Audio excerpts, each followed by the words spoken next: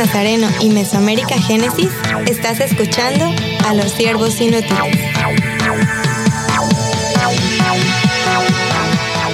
Saludos y bienvenidos de nuevo al podcast de los siervos inútiles. Qué gusto estar con ustedes otra vez. Yo soy Scott Armstrong y tengo otros siervos que están aquí, todos inútiles. Entonces vamos a presentárselos.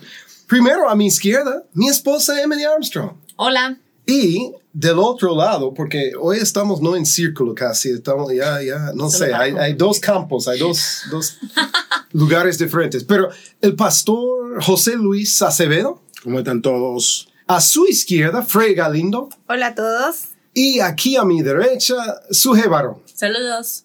Wow, qué bien, qué bien. Mira, ¿algunos recuerdan hace 2 semanas que tocamos en el episodio? Creo que sí, ¿verdad? ¿Qué tocamos? Idiomas. Idioma. Estamos hablando en idiomas. En lenguas. En lenguas. Bueno, sí, tocamos idiomas. Un poco de resumen, un poco de repaso, ¿verdad? Básicamente tocamos por qué es importante aprender otro idioma. Cuanto más como misioneros, por supuesto, en otra cultura, en otro país. Pero también cómo aprendemos. Y muchas veces la forma de aprender, correcta, es muy diferente de lo que se enseña en nuestras escuelas. Y al final creo que tocamos algunas pistas para no rendirnos, perseverar, ponernos en situaciones incómodas. Eso suena un poco diferente, ¿verdad? Y inmersión, lanzarnos sin miedo, ¿verdad? Y arriesgarnos, porque si nos vamos a avergonzar, eso nos dimos cuenta, ¿verdad? Entonces, hoy vamos a estar tocando pistas, ¿verdad? Algunas ideas de qué debemos hacer o cómo no rendirnos cuando estamos aprendiendo el idioma. Y al final, para los que estaban esperando, vamos a compartir algunas historias chistosas también de nuestras faltas y errores en el idioma. Solo Scott. Es el único que se equivoca. Claro. Yo tengo mucho, es cierto. Mira, entonces el artículo se llama ¿Cómo permanecer motivado en el aprendizaje de un idioma? Otra vez, el escritor Joy Shaw. Entonces, Suje, no sé si uno de estos o estas sugerencias se resaltó o te llamó la atención. Sí, me gustó mucho esta primer indicación, ¿verdad? O sugerencia que da el autor porque me sentí muy identificada. Cuando estamos aprendiendo, ¿verdad? Muchas veces nos desanimamos o sentimos que no avanzamos o que es muy difícil. Y bueno, me gusta esta primer característica que menciona él, que dice que debemos usar lo que conocemos del idioma para glorificar a Dios. ¿Verdad? Quizás no sabemos muchas palabras, no tenemos todavía no podemos dominar muchas frases, pero sí podemos alabar a Dios con estas frases, ¿verdad? Que lo podemos hacer de una forma especial. Y algo que me recordó es eso, que siempre a mí me ha gustado la música en inglés y siempre he intentado cantar. Entonces, algo con lo que yo me siento cómoda, decirle a Dios que es bueno, que es grande. Y el autor menciona eso, que es muy fácil aprender la fraseología religiosa. Muchas frases, ¿verdad? Muchos términos que usamos y nos podemos sentir muy cómodos porque se las estamos diciendo a Dios. Entonces, quizás no lo estamos como diciendo tan bien o pronunciando, pero eso nos ayuda a practicar y a la vez también nos ayuda a honrar a Dios con lo que estamos aprendiendo. ¿Y qué lugar más seguro, qué lugar donde van a amarte más que en la iglesia? ¿Sí? La iglesia siempre va, iba a decir siempre, no, a veces hasta se burlan de ti también, pero muchas veces... como familia. Sí, exacto. Pero muchas veces es el lugar seguro donde te puedes equivocar y ellos van a decir, hey, por lo menos estás tratando, ¿verdad? Y algo que me gustó también es que no dijo, una vez que ya hablas perfectamente el idioma, entonces puedes usarlo para traer gloria o para glorificar a Dios. No, él dice, usa lo que tienes. Usa lo que tienes. No sé, José Luis, si esto impactó también. Si te equivocas, está el hermano de al lado que te mira y dice, ¿lo dijo bien o lo dijo mal? O quizás no sabe tampoco hablar el idioma y lo ve. O sea, es un lugar seguro, en realidad, para tú poder expresarte. Y si te equivocas, nadie te puede señalar. Porque, por ejemplo, si todos los hermanos están alabando a Dios, cuando dicen gloria a Dios, ahí tú lo sueltas en el otro idioma y nadie te escucha. Entonces, es un lugar perfecto para poner en práctica el idioma. Qué bien, qué bien. Otro que él dijo fue, el autor dijo que sueña con utilizar tus nuevas palabras para persuadir a otros acerca de seguir a Cristo. Y va un poco relacionado con el tercero, ¿verdad? Evalúa tus motivos. Entonces, José Luis, eso también, tú y yo estábamos hablando antes. ¿Qué significa esta parte? Evaluar tus motivos. ¿Qué tiene que ver con el idioma? Bien, perfecto. Siempre hay una parte de lo que te lleva o lo que te impulsa a estudiar el idioma, a poder aprender algo. Cualquier tipo de aprendizaje lleva un impulso, un deseo que te lleva a aprender. Entonces, cuando estamos aprendiendo el idioma, es un poco tedioso, difícil aprender una nueva lengua. Yo soy un ejemplo palpable de que en el inglés a mí se me hace difícil aprenderlo, pero estoy siempre luchando para poder perfeccionarlo. Entonces, creo que evaluar los motivos que te llevan a ti a aprender el idioma es sumamente importante para no desmayar, para no decaer cuando estás aprendiendo un idioma.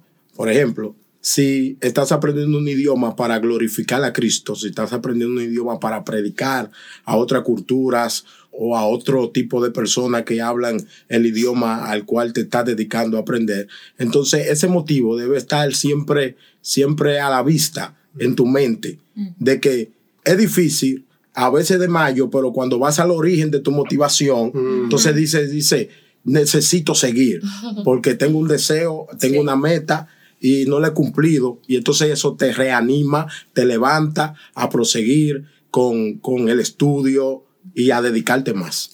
¿Cuáles son algunos motivos equivocados? No sé si ustedes lo han pensado, ¿verdad? Yo quiero aprender el idioma. Sí, solo por algún tipo de interés personal, ¿verdad? Por sentirme como halagado de que soy muy inteligente, sé mucho o me puedo relacionar con muchas personas, pero no son motivaciones para servir a Dios, ¿verdad? Sino más como para engrandecerme a mí como persona. Sí, también sí estamos buscando solo la aprobación de los demás, solo para que digan, bueno, es buen misionero porque sabe otro idioma y ya. Pero entonces eso pierdes tu enfoque, ¿no? Porque realmente, como decíamos, si un misionero está aprendiendo otro idioma es para comunicar mejor el evangelio, pero no tiene que ser para vanagloria o precisamente para agradar a otros.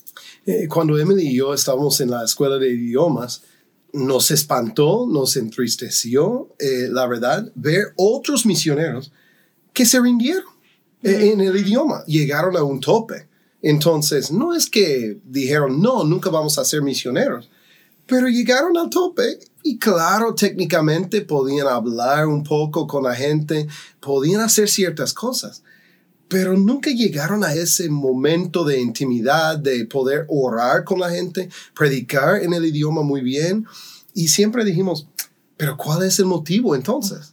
Si el motivo es de verdad, como José Luis estabas diciendo, no, queremos impactar el mundo. Y cada vez que perseveramos y aprendemos una nueva palabra y corregimos cierta parte, entonces eso va a hacerme más eficaz en mi propósito. Sí, yo casi siempre digo aún hasta niños y jóvenes cuando ellos me dicen que es que creo que tengo un llamado misionero, ¿qué puedo hacer?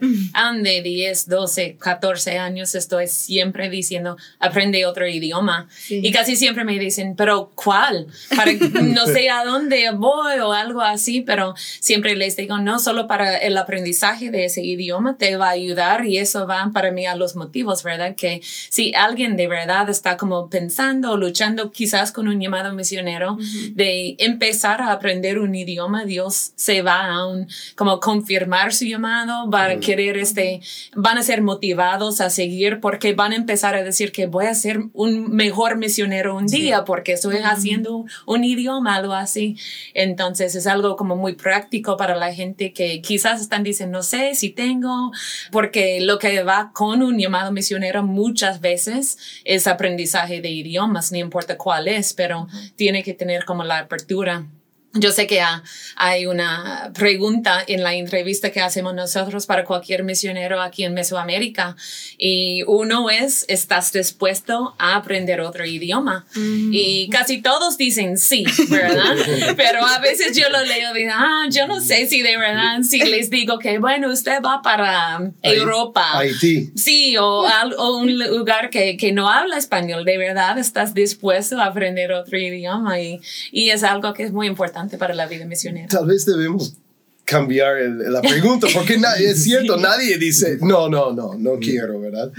Todos dicen que sí, pero se muestra en esos momentos difíciles, cuando uno quiere o no quiere perseverar. Sí, y yo estaba recordando esto ahora que estuve viajando a Haití para el campamento de orientación misionera. Y de verdad que sentí mucha frustración no poderme comunicar con las personas. Entonces admiré mucho a los haitianos porque muchos de ellos hablan francés, creol, inglés, español.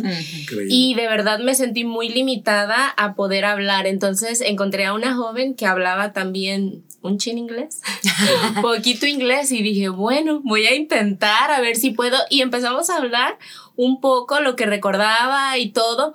Y me di cuenta, ¿verdad? Como decía el hermano, ahí viene otra vez la motivación. Necesito seguir porque yo quiero comunicarme con las personas, yo quiero seguirles compartiendo que Dios les ama, que Dios tiene planes, pero realmente es muy importante. Y esa motivación como es Dios diciéndote, ¿verdad? Necesito otro esfuerzo de tu parte. Y yo he predicado en comunidades, aquí en República Dominicana, he predicado en comunidades saltianas, en iglesias saltianas.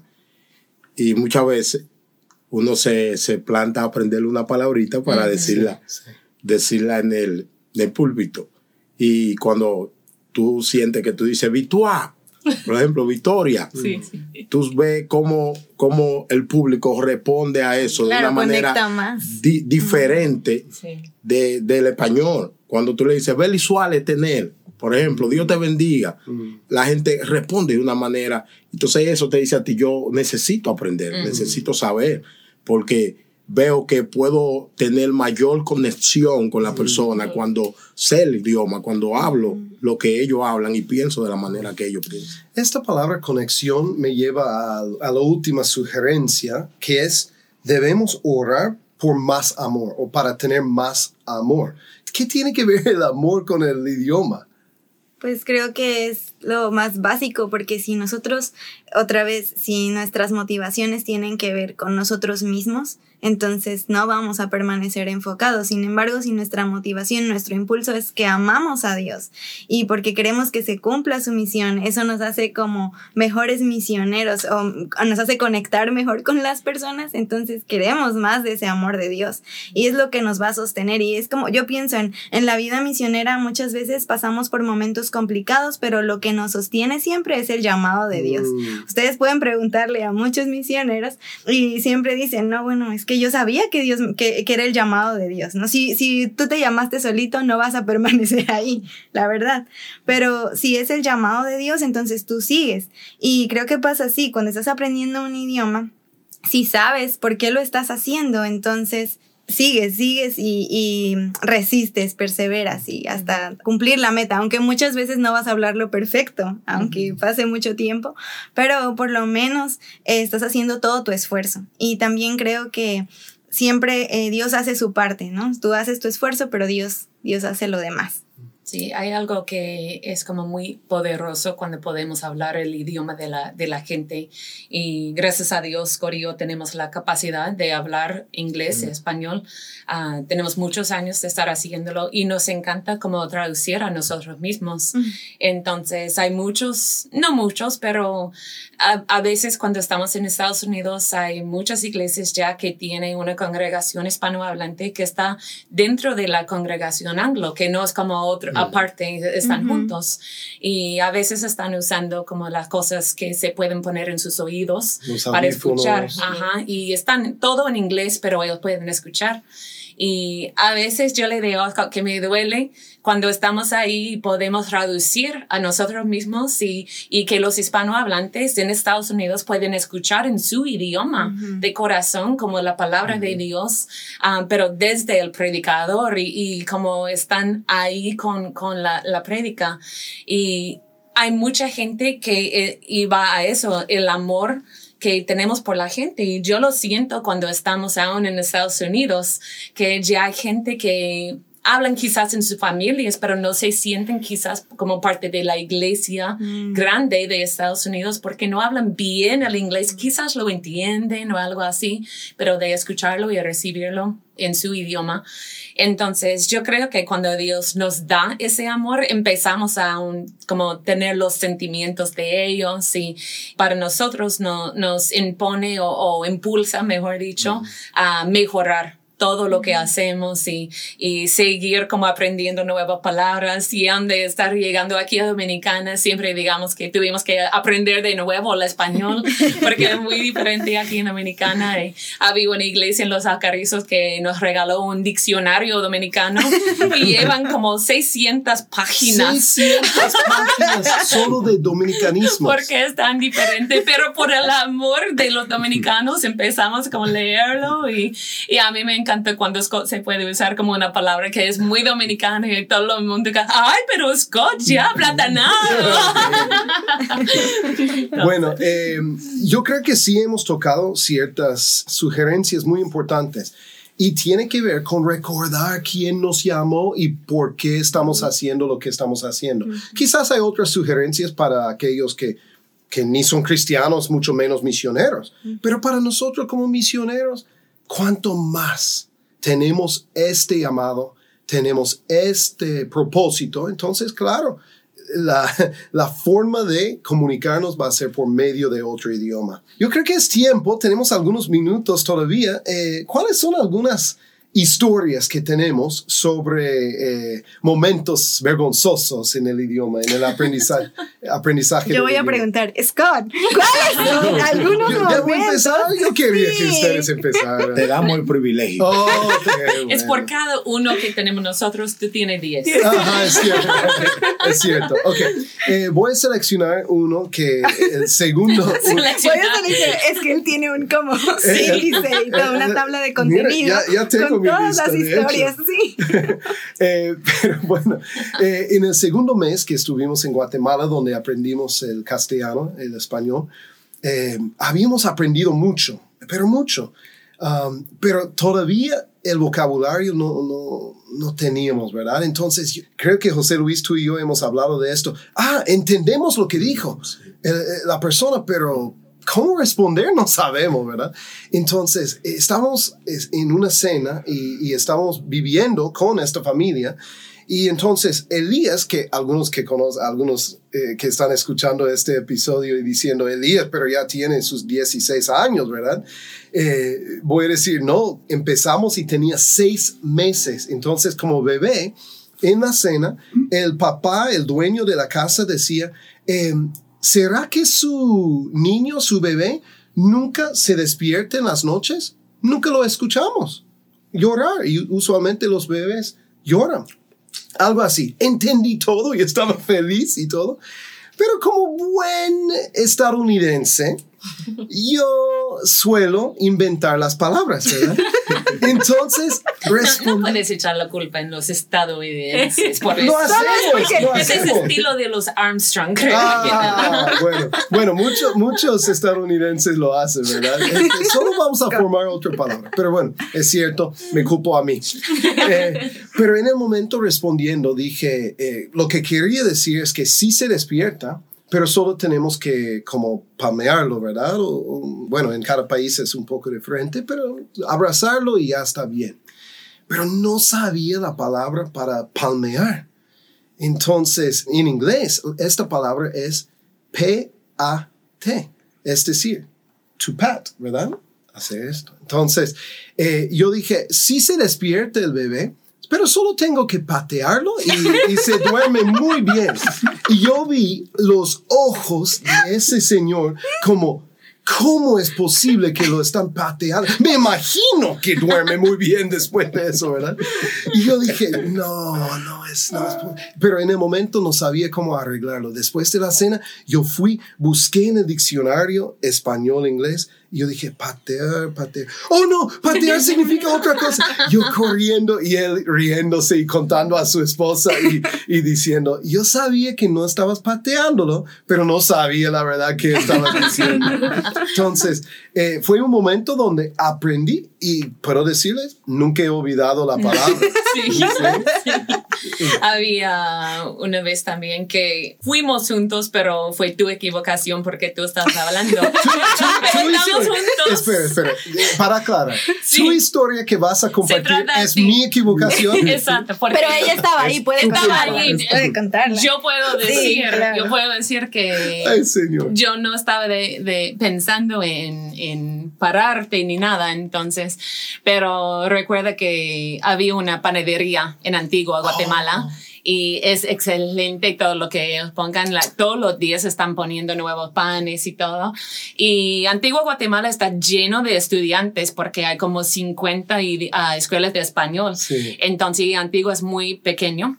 Entonces ya me imagino que los trabajadores que estaban en esa panadería estaban muy acostumbrados a los estudiantes y todo, porque todos estamos ahí para aprender el español. Pero no hablaban inglés. No hablaban inglés, No. fueron como guatemaltecas y entonces ellos no habían tenido como mucho en su menú. Había como panes de pan de papa, pan de pasas, pan integral, pan blanco. Ya me dio mucho, hambre. pero sí, muy ricos los panes. Y un día lo fuimos para comprar y nos encantó. Y sabíamos que lo que queríamos era el pan de canela y pasas. Iba a ser lo que pedimos. Canela Entonces todo estaba en el menú, pero sabíamos eso es lo que queríamos pedir. Entonces ya llegamos y Scott estaba ahí, queremos un pan. Y la muchacha, ¿y qué tipo de pan? Y él dijo, queremos el pan con canales y payasos. Y la muchacha, ¿qué? ¿Qué quieres? Y él dijo, los canales y payasos. Y ella, no sé qué quieres. Y él empezó a ver, ¡ay! Canela y pasas. Y la muchacha, aquí está tu pan, pero Sí. ya siempre Ya ella iba para un circo a buscarte un payaso y a ponerlo en el pan. El payaso fui yo. el pan de payaso, muy diferente. Sí, así que el es. pan de pasas. Así es. Ok, otras experiencias. Bueno, estoy mirando a mis amigos aquí y no sé si tiene muchas historias, pero yo tengo uno más. Y tiene que ver con, creo que fue la segunda semana que estuve ahí en Guatemala. Y tengo que un poco de historia. Yo aprendí, y lo hemos mencionado antes, mi profesor y otro antropólogo y misionero, Carlos Gailey, estaba en África y estaba también en Kansas City sirviendo como profesor cuando yo estaba estudiando. Él siempre decía, tienen que usar el idioma de la gente. Yo sé que ellos tal vez van a entender tu inglés o van a entender el idioma que tú hablas, pero tienes que, cuando tienes oportunidad, predicar en su idioma, orar en su idioma. Nunca van a buscar una salida fácil. Tienen que hacerlo. Entonces, fue como la segunda o tercera semana en Guatemala y sabían que yo era misionero nuevo. Entonces, estaban predicando y después tenían una dedicación de un bebé. Entonces, qué lindo. Fuimos parte, no entendimos mucho, pero de repente yo veo que el pastor está haciendo señales, ya diciendo que yo debo subir. Y no entendí para qué, pero él estaba llamando al misionero para orar por el bebé.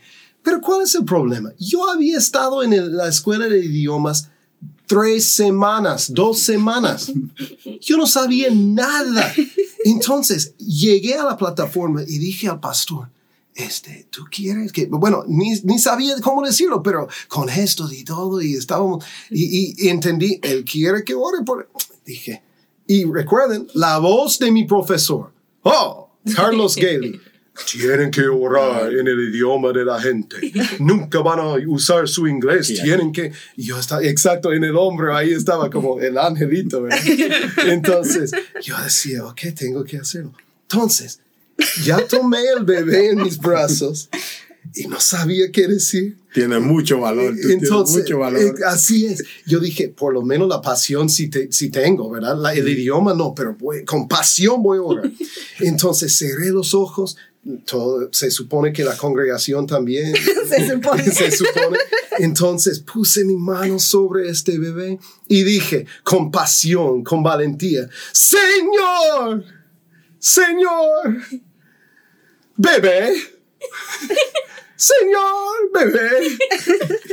Señor, ayuda, bebé. Y eso fue mi oración. Dije, amén. Y yo abrí los ojos y toda la congregación estaba mirándome como, ¿y qué fue eso? Y yo dije, bueno, por lo menos oré en español. Fue buena dedicación. Entregué el bebé a la mamá y ella estaba llorando. No sé si fue por oración, por vergüenza o si fue por bendición. No estaba llorando. Pero yo creo que el pastor por dentro, otra vez. Por dentro la mamá estaba llorando. Sí.